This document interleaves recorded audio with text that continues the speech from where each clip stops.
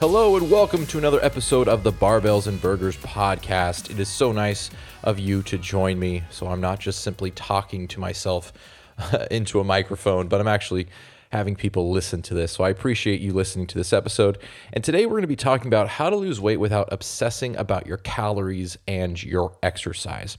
So if you're not exactly sure how to set up your calories, how to set up your macronutrients, make sure you download my 3-step guide or my 3-step fat loss calculator guide, which is going to give you not only the amount of estimated calories you should consume based on your goals, but also some macronutrient targets that you can start with if you're not really sure what your macronutrients should be. And these macronutrient targets are simply just baseline targets. So when it comes to protein, you want to be able to get definitely a certain amount of protein each day. And that's going to depend wildly on the type of person that you are, your activity levels, and your goals. But for the most part, that's going to recommend a very standard protein intake. And then it's also going to recommend a carb and fat intake that is sort of, middle of the road, so to speak. And you can adjust those things to whatever you like. You might be, might be able to adhere to your calories better if you have a lower carb approach. You might be the kind of person who's a vegetarian or a vegan, and your protein intake is dependent on plant-based foods. And so your carbs are going to be higher, your fats might be a little bit more moderate, and your protein might be slightly lower than the recommended amount, but within good reason. And so there's lots of flexibility with it. I don't want anyone to think that they can't have flexibility with their macronutrients based on their preference for eating.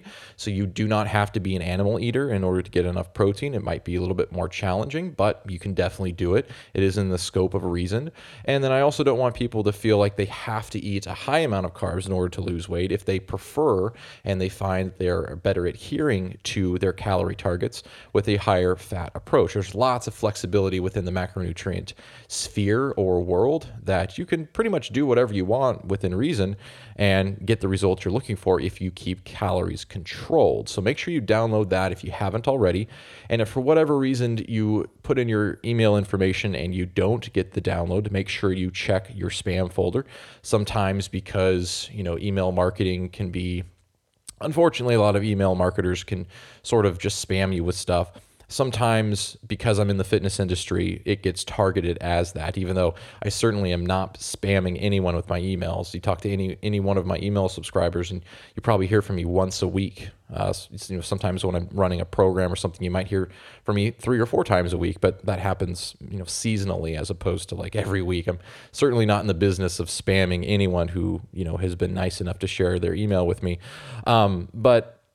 Make sure you check the spam folder. And if for whatever reason you still don't get it, please contact me and let me know, because sometimes technology is just buggy and no amount of diligent troubleshooting on my end will fix that. It's just the way, some things work. So make sure you let me know. But anyway, if you already downloaded that and you've been, doing some fun looking around and tracking your calories, we're going to talk about some ways that you can make sure that you don't overly obsess about things like calories, macros, protein, all the different things that we tend to, if we're really trying to lose weight, we tend to go from a state of not really caring about our weight, or caring about our weight, but not really caring about doing the things that help control our weight, like calories and macros.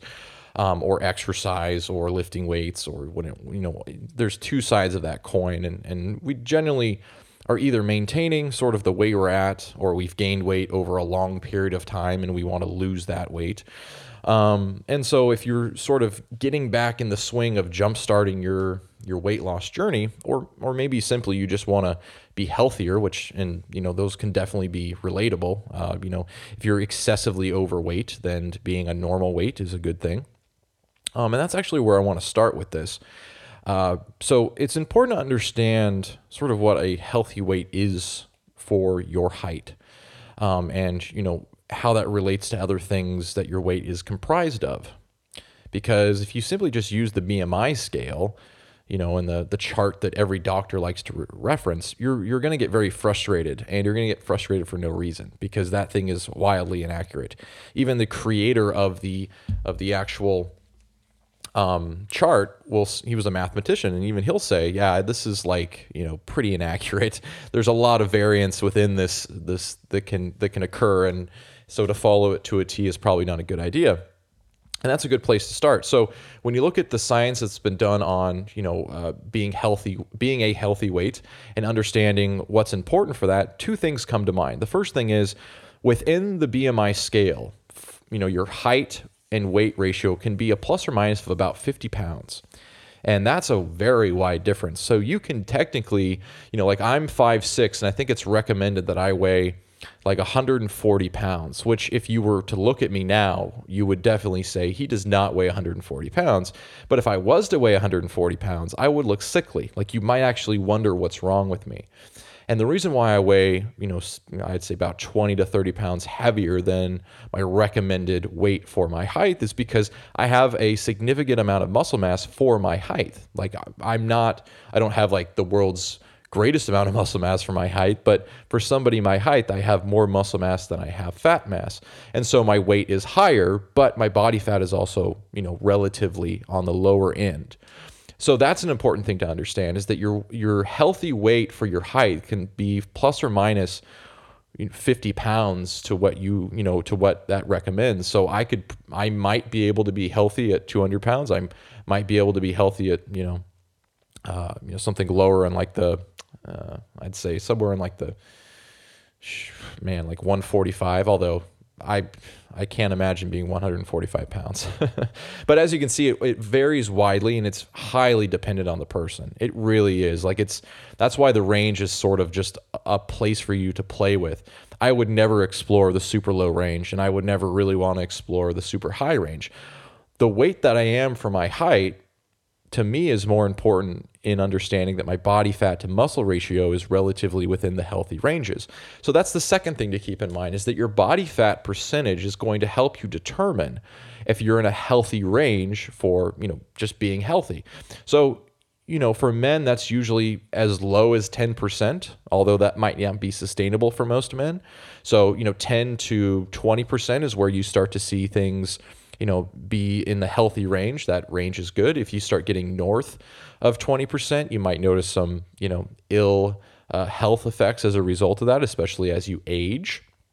And I would say that body fat for men typically goes up with age, as our priorities have, shifted from, hey, look at my muscles in the gym, to, hey, I need to make money for my family, and sometimes I might not, spend all the time I need to at the gym or on my diet. And it's just managing that and making sure it doesn't get out of control, which is really a priority.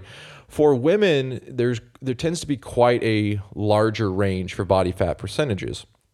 And that range is, can go as low as 17% on average, all the way up to 32%. It really depends for women more than anything, I would say, because women have fat deposits on their body that are more beneficial than others.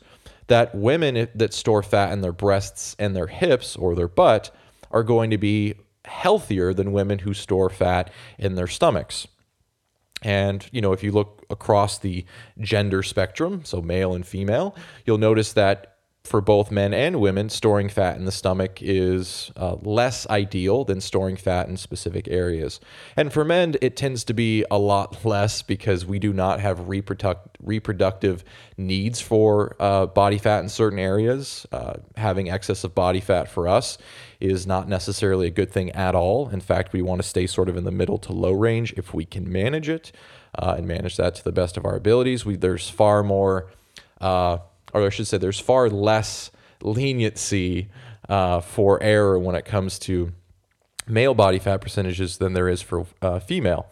In fact, that's one of the reasons why having lower than a 17% body fat range for women could potentially be harmful for their reproductive health and just their hormonal health in general. So that's an important thing to keep in mind. And I think that more than men, women need to hear this because of sort of the societal pressure to be a certain body type, which I think is ridiculous because, like, at least amongst me and my male friends, most of us like women with a little extra padding on them. I mean, I'm not saying there's anything wrong with being an extra lean woman, but I just think that the societal pressures that women face be it, something they deal with on a daily basis, is probably largely exaggerated when it comes to what males actually want. So I'll save that for a different time, but that's sort of what you want to keep in mind, is that your weight is really going to be highly flexible based on your body fat percentage. And I would even say that women that have sort of the upper amount of body fat, based on that range that I gave you, 17 to 32%, if you store the majority of that in your breast tissue, in your hips, in your butt, then you're in a better place than than other women that might store it in their stomachs. And that's because our vital organs are around our stomachs, and we don't necessarily want excess fat in that area. It's only going to produce a less desirable result when it comes to health. And, arguably when it comes to, physical appearance, you might be a woman who's trying to strive for a leaner waist. And so, that's a generally a good goal to have. You don't have to have a six pack and be razor sharp thin, but cutting back the amount of fat that's stored on your stomach, and instead having that fat in your breasts, your hips, and your thighs and your butt is definitely a better place to have it. And please do not take that as a license to go out and inject to take the fat from your stomach and inject in your butt. You want to do it in healthy and non-surgical ways, if at all possible, which is very doable. The best way to prioritize that, if you're a woman listening to, is to strength train, to focus on your diet and your nutrition in a calorie deficit that's both manageable and relatively within reason, easy to adhere to. Because I'll be the first to tell you that adhering to a diet is probably the most important thing possible, and you want to try to create all the parameters you can, tweaking things here and there to create adherence. Because the diet that you download online that tells you not to eat carbs to lose fat might not be the best way that you adhere to a calorie deficit. And that's important to understand, that there's individual variance when it comes to macronutrients and how you can best adhere to a diet. Some women, or some men in general, so just people in general, might adhere better to a diet when they have higher carbs. Maybe they perform more in the gym. Maybe they're more active. Carbs are going to help fuel your activities more than fats are. You might be a more sedentary person. You might get full quicker and be able to stick to an eating plan that prioritizes fats, that reduces overall carb intake to maybe a moderate to low amount, and then obviously keeps protein pretty much static. And that's an important thing to understand, is that there's that level of flexibility. When you look at the driver of most health problems, you look at it from a perspective of calories being about 60% of the level of importance. So 60% of your health is dependent on the amount of calories you consume over the lifetime, and understanding the balance of that. And you could relate that to money if you wanted to make it a little bit more fun to think about. If you consistently save a little bit more money or invest a little bit more money than you spend over a long period of time, over your lifetime, then you're substantially going to have more money at the end of your life. On the flip side, when it comes to health, if you substantially eat more calories than you burn over your course of your life, you will have excess body fat. But if you sort of, have some periods of your life where maybe you're, eating a little bit more calories than you probably need, and you, as a result, develop more body fat, and then you sort of manage that or keep that in check with periods of time where you're in a calorie deficit and you're eating, substantially less calories than you're burning over a period of time, and you try to keep that balance, then you're going to be able to maintain a pretty healthy body fat level. And that's going to be a very good thing to keep in mind. So I wanted to start off by saying that, because I think it's a good place to start, is understanding sort of what the parameters are. Because part of the issue with being obsessive is really not knowing where the parameters are, and thinking that you have to be so very specific with every single thing every single day. And if you deviate from that at all, that the world's going to come crashing down. You're going to suddenly turn on fat hormones or fat storing hormones, and you're going to have to start the process all over again. Just so you know, the process starts all over again every single day. So there's not like fat burning momentum, as I have sort of come to think of it. There is a such thing as momentum. You could, binge eat on the weekends and presumably destroy your momentum with your calorie deficit. But I think that's more of a mindset correction you need to make, rather than a physical or a physiological phenomenon. I think that more times than not, the hardest part about dieting is being sort of stuck in your own head. So the more education and understanding you have about dieting, the more flexibility you understand that you have, the easier it is to not obsess about your calories or your exercise. I think we're given so much information that is interpreted very literally that we tend to forget that there is a lot of fluidity with some of these things. Like a good example of this, just to provide an example, is, I'll have clients that reach out to me and say, hey, I'm not going to lie, but I definitely went like about 300 calories over 2 times over the weekend, so Saturday and Sunday.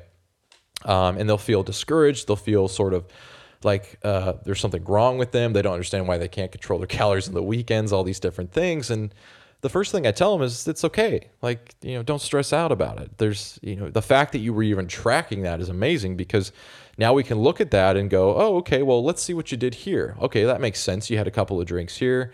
Well, let's look at this. Why did you have 600 calories of chocolate chips? And sort of present the awareness to them. And, when I work with my clients, the one thing I tell them is, listen, you're going to have periods of time where you consume more calories, especially on the weekends. If you can do your best to track those things, I can provide empathetic, but also sort of strict guidelines on how to make that better. It's not about trying to be perfect every single time. It's about being aware of what's going on, right? If you go 300 calories over on Saturday, 300 calories over on Sunday, I'm not going to go, well, you're an idiot. You're stupid. Why couldn't you control yourself? Why don't you have any self-control? You have no discipline. What's wrong with you? How effective do you think that's going to be? Very little to 0% effective. At least I've never seen it work. And I think that's the wrong mental approach to take to it. Like, I tend to err on the side of empathy, mostly because I am also a human being. And I think that sometimes as a coach, there's this perception that I have everything figured out and that I'm perfect, and there seems to be some sort of like level of achievement that I've gotten to that puts me above the human condition, and that is 100% incorrect. I also like candy, cookies, and cakes. I enjoy desserts. I have a very strong appetite. I've been dealing with my own binge eating episodes over the course of my life, which ironically started pretty much the second that I started paying really close attention to my nutrition and becoming like so hyper aware of what I was eating, which I think is an interesting psychological phenomenon. The more we tend to obsess about our nutrition, the more unhealthy it becomes in a lot of regards. And I think that this, there's sort of this fine line between trying to be diligent and being accurate and becoming obsessive. And I think human beings, at least in my coaching experience, tend to err on the side of being obsessive, because we believe that being obsessive will at least cover all of our bases. And when you cover all of your bases, you're more likely to succeed. And so that line of thinking, I think, is comfortable for some people. I've noticed that with clients that it tends to be where they err the most, is on obsession. And I think that comes from a place of good intention, because they want to make sure they're doing all the right things. But it's my job as a coach to help reel them in when they've sort of jumped off the ledge and just become sort of obsessive and crazy minded about these things, to say, listen, hey, it's okay. You're a human being. You're not a robot. All the math that you did to figure out your calories, all the math you did to figure out your macros, that's all important stuff. But it's important to understand that there's a range, and that you're not going to suddenly turn on fat storing hormones for the next 70 days because you ate 300 calories on Saturday more than you quote unquote should have, or that was your maintenance, or you ate over 300 calories more than you should have on Sunday. And then also understanding that you can completely change things around by just going back to what you originally planned, the next day, or, if it's a Saturday, Sunday issue that you're dealing with, which I would say a lot of people have trouble on the weekends in terms of managing their calories. And I like to encourage people to understand that while I think that managing the kinds of calories you consume on the weekend can be very important, you don't have to be completely restrictive to what you eat on the weekends. There's lots of strategies you can do to reduce your overall calorie intake on the weekends, or at least manage that calorie balance. So for example, if you do 3 workouts a week, you could throw one of those workouts during the weekends and allow it to sort of buffer your overconsumption of calories for that day. You could also implement something like intermittent fasting, provided it doesn't lead to more binging. I would say intermittent fasting is more of a mindset that's important to understand than it is really an eating protocol. I think it's more a structured method for eating. That could be really beneficial. I think making sure that the meals you consume beforehand, like let's say you're going to go out on a Saturday night and there's going to be drinks and you're going to a restaurant to eat. And so instead of trying to control all the calories at that event, control the calories for the meals prior to that event. So if you're going to go out to dinner, have a very healthy, low calorie, high protein breakfast, do the same thing for lunch, you're going to be in an optimal position to pretty much, within, decent reason, do whatever you want and not stress out about it for dinner that night. You can have 3 or 4 beers. You can have, the nacho plate that you're going to share with your friends. And as long as you don't just sort of snowball yourself into a ridiculous amount of calories and not be mindful, I think you're going to be fine. The recoverability of something like that is actually, decently easy to do, so long as you are taking control of all the things that happen before that event. I won't go too in depth about this because it might not pertain to everyone, but I'm putting on a holiday accountability challenge to help my clients or potential new clients and members manage their weight during the holidays, which is a very hard thing to do. And one of the things we're going to be talking about pretty much consistently is all the planning that you can do in the days between the events that you have. Because it's not the Christmas dinner or it's not even Thanksgiving that puts, all those extra pounds on your body during the holidays. It's sort of the snowball effect of just, giving up and not saying, or just saying, I don't care about, how many calories I consume, and not trying to, manage your nutrition. And debunking this idea that you have to be like all or nothing, you have to be perfect or you're screwed for the rest of your life. That's a very bad way to manage your calories, manage your weight, and honestly, it's an unhealthy practice. So sometimes the things that are best for our physical health are actually also the best things for our mental health. I would say that, you don't make a decision without thinking about it first, unless it's like a fight or flight response, right? But when it comes to what we choose to eat, we're always making a mental decision or a cognitive decision beforehand. So the healthier your mindset is around your nutrition and your exercise, the better your physical health is going to be, sort of as a proxy. Not always, but if you prioritize your mental approach and your decision making, it's going to be a lot easier to manage your health, and you're not going to fall down the rabbit hole of diabetes and heart disease as well.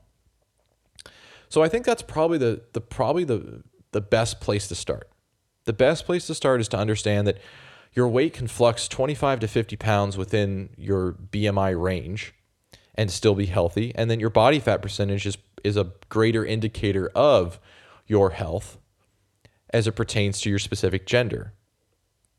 So men, sorry, but you don't have as much flexibility. Women, you do have a lot more flexibility. Women tend to be harder on themselves because I think that they are consistently fed this image that they have to look a certain way in order to be valuable in society.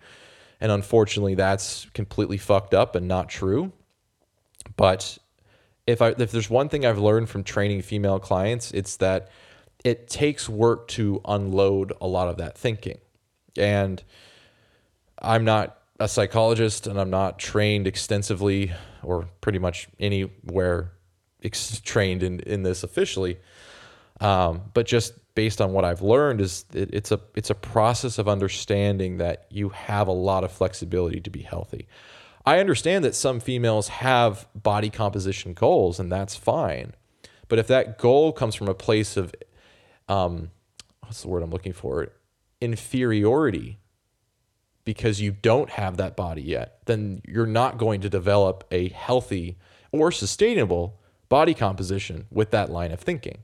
So if you believe that your value is somewhere far off in the distance and you can only obtain it by reducing your body fat level, then when you finally get to that body fat level through, tons of discipline and hard work and all that stuff, maintaining that is going to be very, very challenging because you're constantly using an inappropriate and negative mental approach to a physical outcome, and that will not last.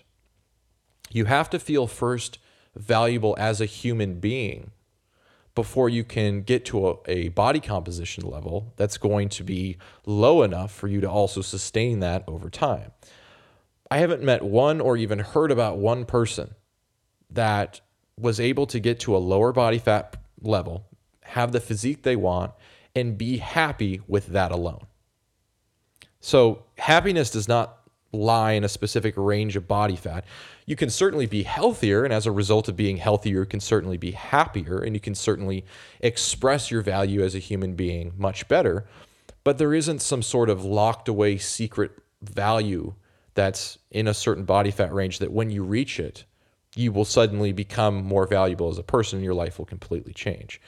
I know I'm not a female, and I know I have a different psychology, but as a male trying to get to very low body fat percentages, I can tell you that I was searching for that very thing. And what I realized is that my value wasn't equated to my body fat percentage as I got lower and lower. Like being 11% and being 16% didn't make me any less valuable as a human being. Being shredded made me feel really good about myself, but I also was hungry all the fucking time. And being hungry all the time does not add to your quality of life. If anything, it decreases it. So I was happier being a very average and healthy body fat percentage than I was being a lower body fat percentage. And I can guarantee you that you talk to anyone who's been a very low body fat percentage, who has to put a lot of work in to maintain that low body fat percentage, that they're going to tell you the exact same thing.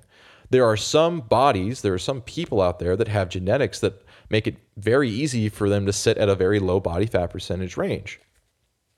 And you might think that you're going to envy those people the rest of your life, and there's no reason to waste your time with that because it's not like they have any control of that either. They just have really good genetics when it comes to controlling their body fat. And then on the other side of the spectrum, there are, genetic predispositions that make losing body fat harder in some regards, but do not somehow circumvent the laws of thermodynamics and energy balance and all the things that go into it. So depending on your starting point, so to speak, you might have an easier or a harder time losing body fat or being able to maintain a lower body fat percentage. But understanding that you have a wide range of body fat percentages to be healthy in is probably the best place to start, because then the obsession about, or I should say the worry that might take place as a result of being a body fat percentage you might think is more unhealthy, and understanding that, well, okay, you're in this range, so let's go get your blood markers checked. Let's go get your health values checked,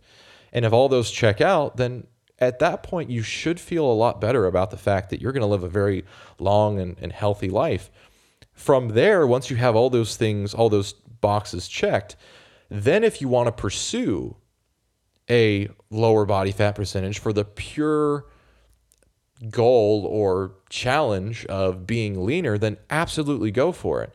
But I think it's more important to eliminate some of these other factors about your health first, because let's face it, the vast majority of people that are either listening to this podcast or that exist in the world want to be healthy, happy, and have energy, right? There's nothing wrong with that. You should want those things. Those all add to the quality of your life. You can do those things at the higher body fat percentage range of, what would be considered healthy. So for men, 10 to 20%, for women, 17 to 32%.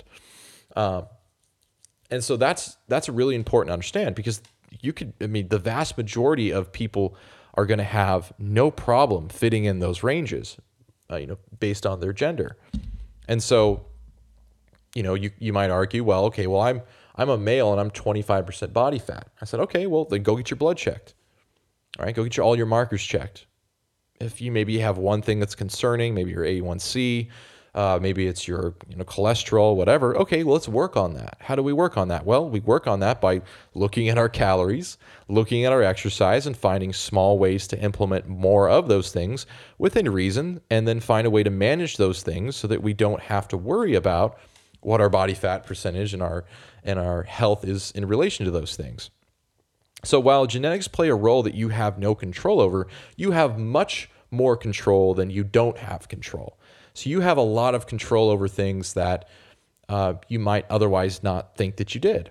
So your longevity as a human being is completely in your hands. And the sort of anomaly where, you might have, a person who has a history of heart attacks in their family, which is very unfortunate, but you can't prevent a heart attack if you're like, of all the things that check out in terms of like being healthy as a horse, right?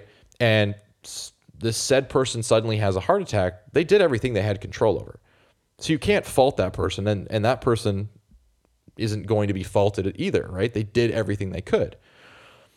So you have a lot of control within that scope though, right? And so that's an important thing to understand. So definitely know your medical history, know your family history in terms of health, know your body fat percentage, understand that your understand that your weight can flux wildly between sort of like the recommended amount of weight for your height. So for me, again, it was like 145. I currently sit at probably around 175 at a body fat percentage that I'm going to best estimate at 16%, maybe 15%. And so, that's about 30 pounds over what is recommended for me. I'm in a good range. I get my blood work done. Cholesterol's good. A1C is good. All these markers that are good predictors of potential long-term health effects or preventable long-term health effects, they're all good. I just to give you some perspective, I did my ancestry through 23andMe. And as a result of doing that, I was also able to look at some of the, I had some of the data that was then, I could then use to figure out some more things about my health. And I used Rhonda Patrick's DNA coding system. I forget exactly what it was called. At the time, it was like $10. And they were just going to spit you out a report based on your data. And one of the things that I found is that based on my genetics, I have 3 different genes that predispose me to Alzheimer's. And just to look at my family history, my father's dad, so my dad's dad, he had dementia and Alzheimer's. And I'm not sure if that's what he died of, but he definitely had it in the last 5 to 6 years of his life. So I have a genetic component for that, which means that I need to be mindful of what I can do to minimize the negative effects of that gene, to then, make it so that I have the best chance of not suffering from that genetic condition, because I don't have any control over the genes that I have, but I do have control over how strong those genes are turned on. So I don't know a lot about genes, but the small amount that I do know as it pertains to my profession is that genes are sort of like on and off switches. The things that you do in your environment can turn these genes on and can turn these genes off. If you spend a large amount of your life doing things that turn these genes on, they're going to manifest themselves, particularly in older age. But, as you get older, you have more evidence to turn that gene on than off. And, vice versa is also true. You can do things to help turn those genes off, especially if they negatively impact your health. So one of the things you can do if you have a predisposition towards something like Alzheimer's is making sure that you get healthy omega-3s in your diet pretty much, your whole life. So pretty much making sure that you have a consistent and, recommended dose of omega-3s in your nutrition throughout your life to help prevent some of these negative side effects of Alzheimer's. So what do? I make sure that I get my omega-3s. I make sure that I keep my inflammatory markers low through controlling my calories, eating whole food nutrition, exercising. One of the best ways to fight mental decline is strength training. I don't know if you guys knew that. I think a lot of times we tend to prioritize the physical attributes of strength training, but there was a study that was done on grip strength and mortality, and they found that men and women that had better grip strength into old age lived longer than those that didn't, which I thought was really interesting. And strength training is definitely one of those things that you can do to help improve your grip strength, but also just your ability to be stronger into older age is very important, both for the movement ability as you get older, but also just, for preventing the very things that nature sort of puts on you if you don't engage in strength training, which is becoming weaker and having less muscle mass. So strength training isn't just for show. It's not just for, hey, look at my biceps, they look great in this mirror or this selfie photo. It's more about, how does this affect my long-term health? And that's one of the ways. So anyway, that was sort of a tangent, but to kind of get back to the point that I'm trying to make is, part of not obsessing comes down to being as educated as you possibly can and getting the right information.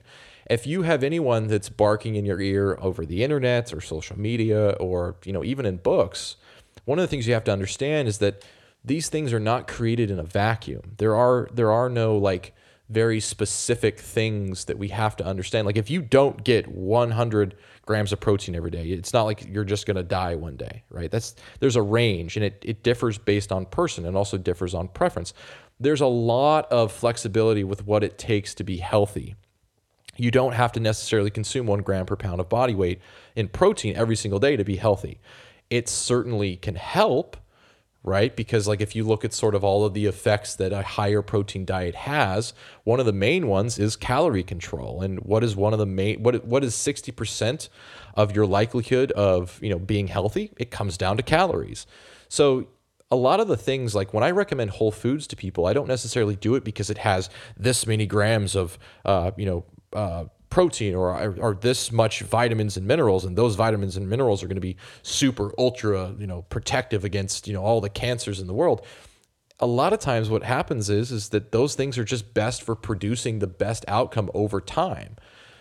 Yes, vitamins and minerals are important for things like energy production and brain function and all these different things, but it's also important for what controls 60% of your likelihood to live a healthy and vibrant life, which is calories. They help control those calories.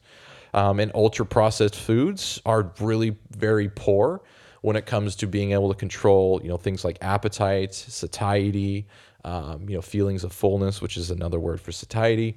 It's generally harder to get full on ultra-processed foods, mainly because ultra-processed foods, number one priority, are to not be satiating. If you look at the composition of ultra highly processed foods, taste is the number one priority. In fact, a company that would prioritize you getting full off of their food would make a lot less money than a company that was just prioritizing the taste and the lack of fullness you get from their food.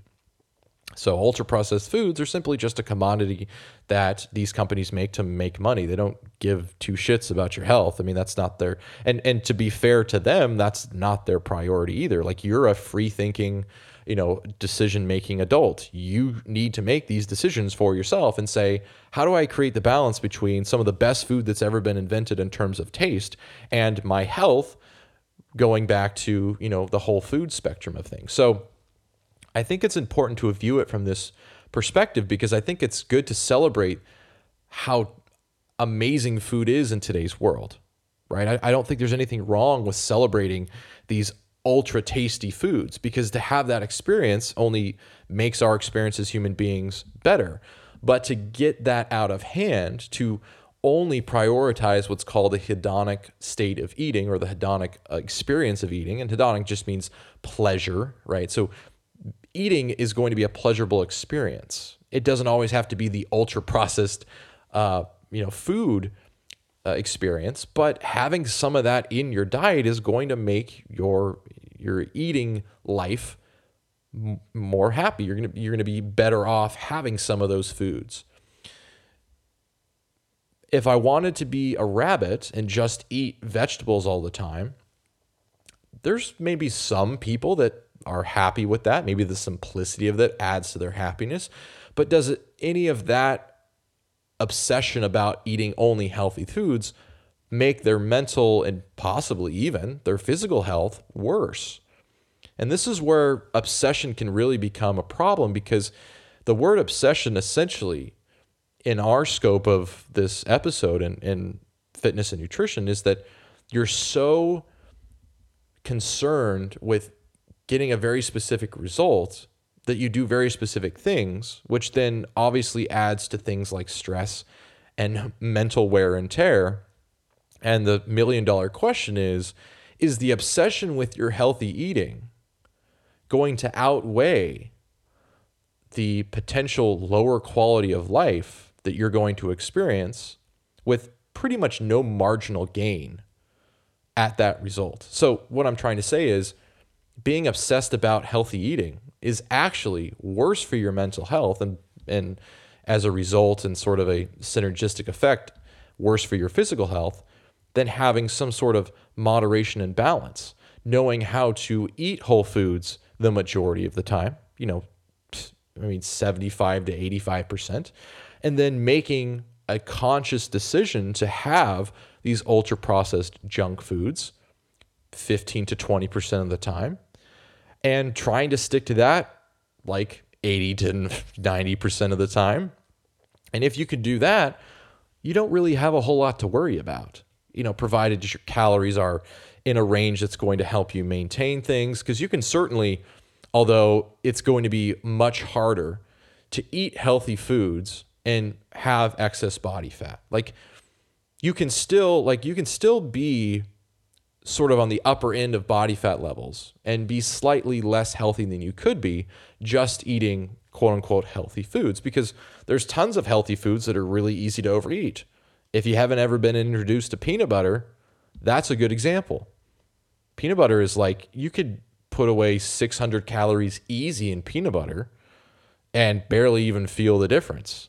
But if you were to try to do that in protein or even brown rice or white rice, or even bread for that matter, good luck, man. You're going to get way fuller than you think, just because those calories are processed differently and there's not a lot of volume to them. So what I'm trying to say is that obsession is actually a cause for worse health. So you never want to be obsessed. You have to sort of differentiate, if I'm saying that word right. You have to differentiate the difference between being diligent and being disciplined and being on task and detail-oriented and consistent from obsessive. And sometimes a break in the diligent work that you do is how you avoid going into the obsessive realm of these things. Some of the hardest working clients that I've ever had, and even I've noticed this in retrospect of myself, have a tendency actually to fall victim to an obsessive, I'll just say it's obsessive nutrition tracking, or what they call orthorexia, which is where you're so concerned about your health that it actually becomes an eating problem. So just like anorexia is a eating disorder, orthorexia is where you're so concerned about your healthy eating that you develop an eating problem. You develop sort of a psychosis around what you eat, so much so that you're maybe counting gram for gram, amount of carbs you get or the amount of fats you get. And so while that's more for the psychologist who has a specialty in that, I'll just leave it at this by saying that if you're working really hard to do the right things with your macros and your calories, you might get to a point where you become obsessive. And you have to be able to understand where you're being obsessive and where you're being diligent. And here's a good way to figure that out. If you don't eat cake at parties, if you worry about the amount of calories and foods at social events, if you can't go out to lunch with your friends, if you worry about how many calories you're going to consume when you go out to eat with your family at a restaurant, or whatever it might be, when you go into social eating environments and you're spending the vast majority of that time in sort of this state of anxiety, you are obsessive. That is not how you handle that situation. How you handle situations where there's social eating involved is all the time in between the social eating events. Now, you could argue that, let's say that you're somebody who goes to work or that works in an office building, you do that whole 9 to 5 deal, and you go out to eat every single day. All right, that's different. That's like, okay, well, let's try to reduce how often you go out to eat. Let's prepare some of our food. Let's at least shop for items that might not take a whole lot of preparation, but that we have immediate control over how many calories we're consuming. And let's plan for that. And let's be more diligent with what we eat.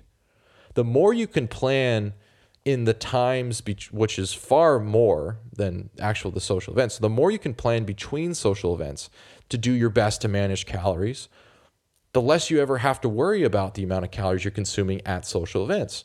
Because it's the accumulative. Man, I can't talk today. Maybe it's because I've been fasting and I haven't eaten lunch yet. The accumulative effect of your calorie intake that's important, not a single day or a single meal. Those are not important. It's the addition of calories over time.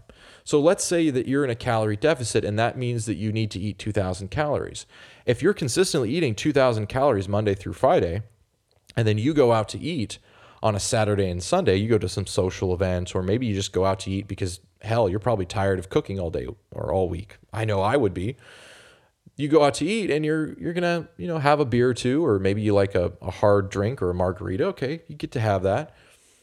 All right, and then you have your meal, which is probably going to be at least 1,000 calories, because that's just, you look at any menu item on any restaurant and look for one that's, count how many are over 1,000 calories, right? There's probably going to be a vast majority. Okay, so, there you go. There's already 1,200 calories or so that you're going to consume. Planning for that and doing that once or twice a week, not that big a deal. You have a lot more. You don't need to obsess about the calories in the moment of the social eating event. What you need to do is prepare, knowing that, hell, I'm probably going to go out Friday or Saturday. I'm probably going to eat a little bit more on the weekends, within reason. How do I best plan for that during the week? Well, Monday through Friday, I'm diligent with my calorie intake. I'm not obsessive about only eating lettuce like some kind of rabbit, but I'm diligent about my calorie intake. And although I don't like to use food as a reward, the way that I've thought about it in the past, and I'm certainly not saying that you necessarily have to do this yourself, but the way I've thought about it in the past is that my reward for being more diligent with my calories is that I get to have a little bit more calories on the weekends to have that fun time, to allow myself to have that wiggle room, to be a little less, strict with my calorie intake, give myself 200 calories more a day to consume on the weekends so that I can also benefit from the quality of life and social, emotional, and mental health of socializing with my friends. If I'm the healthiest person in the world and I have no friends, I'm going to die sooner than someone who's a little bit fatter than me but has indulged appropriately in social events and had a great life. Right? I do not want to die with a low body fat percentage, being the healthiest person on earth physically, but then die of depression because I didn't have any friends or have any social events that I actually can think about or have any memories of times when I was eating with my family or friends or kids or whatever. Right? So it's about the balance. And I would say that obsessing about either side of the spectrum is where you run into trouble. It's actually when you let go of the obsession and you understand that you're constantly going to need to sort of balance this effect out when it comes to calories and the types of calories you consume. Once you understand that, it's simply, you're a juggler, right? You're just essentially juggling things. Okay, I had, 200, or let's say I had 400 calories more than I usually, quote unquote, should have based on my calories. That help me determine my intake and all that stuff on the Saturday and Sunday. Okay, well, what do I do now? Okay, well, it's simple. You just go back to whatever plan you had that didn't have those extra 400 calories on Monday, Tuesday, and Wednesday. I got about 10 minutes before I want to end the podcast, and I want to touch on this before I go any further. One thing that's also important to understand, and this definitely is involved in the obsessive mindset, is that simply just doing the numbers, so simply just looking at the calorie numbers, is not an effective way of understanding how to best manage your calories. I know that sounds sort of odd, so let me elaborate on that. A good example of this is I've had numerous women reach out to me either on social media or even had a couple clients like this who have told me what they've done in the past to make up for their overeating on the weekend. And what they have done is that if they eat, let's say 400 calories more on a Saturday and 400 calories more on a Sunday than they probably should based on their numbers, that's an 800 calorie surplus, just speaking numbers strictly. They reduce that from their calorie intake on Monday.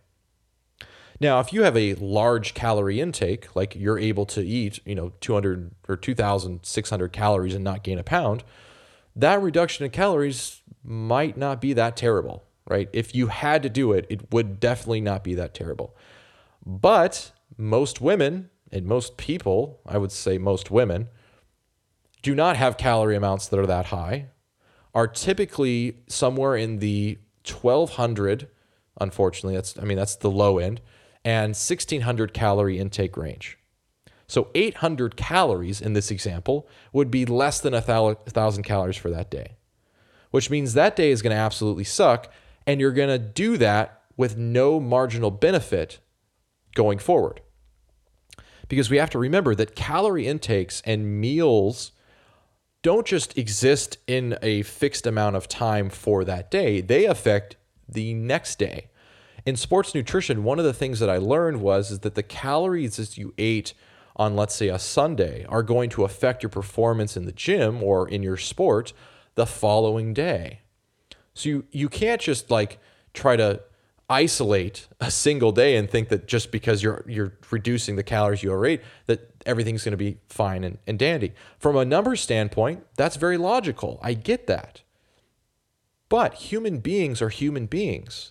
We're a vastly complex dynamic system between psychology, physiology, and all these different things that are all it's like an orchestra. It's like there's so many different instruments in this orchestra. If the flute suddenly stops playing, the music's going to be very different, and it's going to affect, the outcome of that song or that performance. So you have to understand that when you do that, when you cut those 800 calories out on Monday, it's going to affect Tuesday and potentially Wednesday. It could also affect, a meal the following day where you're overly hungry, and so maybe you eat more than you really needed to. So it's a delicate balance between understanding how the calories matter, but also how those influence behaviors that you make in subsequent meals and even performance, right? If you normally train on a Tuesday and you eat 800 calories less on a Monday because you overate on the weekend, your training on Tuesday might suck, which is only going to put in motion more issues with your consistency, your adherence, and all the different things that you're trying to strive for. So the best course of action is, instead of saying, oh no, I went 800 calories over on the weekend, I overate, I need to starve myself essentially on a Monday, just go back to whatever calorie allotment you gave yourself. And I've had clients, and I've even experienced this myself, where I eat 800 calories more on a weekend total than I normally would. And on Monday, I just don't really feel that hungry in the morning. So I'm like, okay, well, I'll either skip breakfast or push it till later until I do get hungry. And then I eat. And then at the end of the day, I look at my calories and I'm like, oh, okay, well, about 300 calories less than I might normally eat to lose weight. That's okay, right? I'm not starving myself. I'm not sitting there like I'm so hungry and I'm purposely not feeding myself. I'm just sort of going with the ebb and flow of my hunger and satiety cues. And that's okay. Right. That's another thing to keep in mind, is that I've had clients reach out to me and say, in the middle of a week, because I do check-ins with my clients every weekend. And sometimes in the middle of the week, they'll be like, I'm really not that hungry. And let's set the stage a little bit. Let's say this person is trying to lose body fat, and they reach out to me and they go, you know what? I still have 300 calories left, but I'm not hungry. Do I have to eat those 300 calories? No. Right? You do not. Do not force feed yourself to hit your calorie amounts unless you're like a bodybuilder who's trying to gain muscle mass, right? That's a totally different subject. I don't work with bodybuilders, and I have one or two clients that are working on muscle building, but even then I'll tell them, listen, if you're not hungry that day, let's explore why, right? Maybe you're overly stressed. Maybe something happened where your appetite just got tanked. Okay, again, that's one day. That's one day in the grand scheme of all the days that are going to be added up. And you have to understand, as a human being, it's about trying to make as many consistent days in a row as you can without becoming obsessive, and allowing yourself to also be a human being in the real world who's going to have fun and who's going to have a lot of flexibility and variety, right? If you always eat the same amount of calories every single day, you're either a bodybuilder, a figure competitor, or a robot, right? You do not have to do those things unless you are those things. So it's important to understand, as an average human being, you have to be okay with the recommendations that are given. Here's how I'll end this. I'll stop and sort of shift, but also stay relatable to what I was just talking about. The advice we get from bodybuilders and figure competitors and the people that we might aspire to look like in terms of body fat composition, they might not be the best people to give us advice in this moment at the stage that we are in now. Unless they understand how to appropriately position what we need to do in a sequence that's progressively challenging but always doable, if they can't do that for us, the advice they give us is not going to work. One of the reasons why I became a coach is because I saw the consistent divide between the average person who is committed to making changes and the bodybuilder or the person that they aspired to sort of look like or at least get close to, the advice that those people were given. Here's a great example. The recommended amount of protein that you should consume in order to build muscle is actually quite wide. It's a quite wide range, but it's generally 1 gram per pound of body weight. If I get somebody's nutritional intake, so before I bring someone on as a client, or at least the first couple of weeks, I need to learn a lot of information about them. If I have a client who's consistently eating not even half the amount of protein they should based on their body weight, do you think that I just say, oh, well, you need to add 100 grams of protein now? Just figure it out. Like, here's a bunch of protein foods, just eat it. No. I might say something like, okay, you're currently consuming, based on these results, 50 grams of protein a day. Based on your body weight, we need to get you up to about 150 to 175. Let's do that little by little. Let's add 15 grams here. Let's add 15 grams in 2 weeks. Let's slowly build you up to that protein intake. Or if you're the kind of person that's like, just give me the right foods and I'll do it, boom, you can do that too. But the sort of recommended standards are absolutely necessary, but how you progress to getting them is important. Because if you just go, it's kind of like quitting smoking cold turkey. There's a small percentage of people that can do it, but there's a much larger group of people that can't do it. And just because the small group of people can do it doesn't mean that you should have to do that either, if that's not the approach that's going to work for you. So just because your friend at the gym is eating, 1 gram per pound of body weight, and you just got started and you try that and you're like, holy shit, I can't eat this much protein. I don't know how to organize all this. I don't know how to structure it with meals. That's understandable, because that's a lot of protein. You have to sort of work your way up to that. If you make any progressional step towards consuming more protein, in this example, you're going to be better off. And you have to be okay with the fact that it's going to take you some time to get to those ideal markers. Because if you're not, you're going to self-defeat yourself into this idea that you're not good enough or you're not capable. And that's not true at all. What you're not is patient enough to understand that what you have to do is going to take time. And that you're not going to be, you're not going to be level 100 if you're starting off at level 1, right? If you're a video game nerd like I am, you can think of it like, the story of a video game character progressing through the ranks of a skill, or, something like that. You're not going to, unless you enter some kind of cheat code, you're not going to go from level 1 to 100. You have to progress with time and effort and practice to get, to that level. You have to put in the work, essentially. So anyway, I want to leave it there because I think that an hour is a good amount of time, and I don't want to spend too much of your time on this episode, so you can go off and listen in new episodes. Thanks a ton for listening. I appreciate your time. If you don't mind leaving a review, make sure you hit that little star in iTunes to give it a review, and then leave a comment if you would like. I would much appreciate that.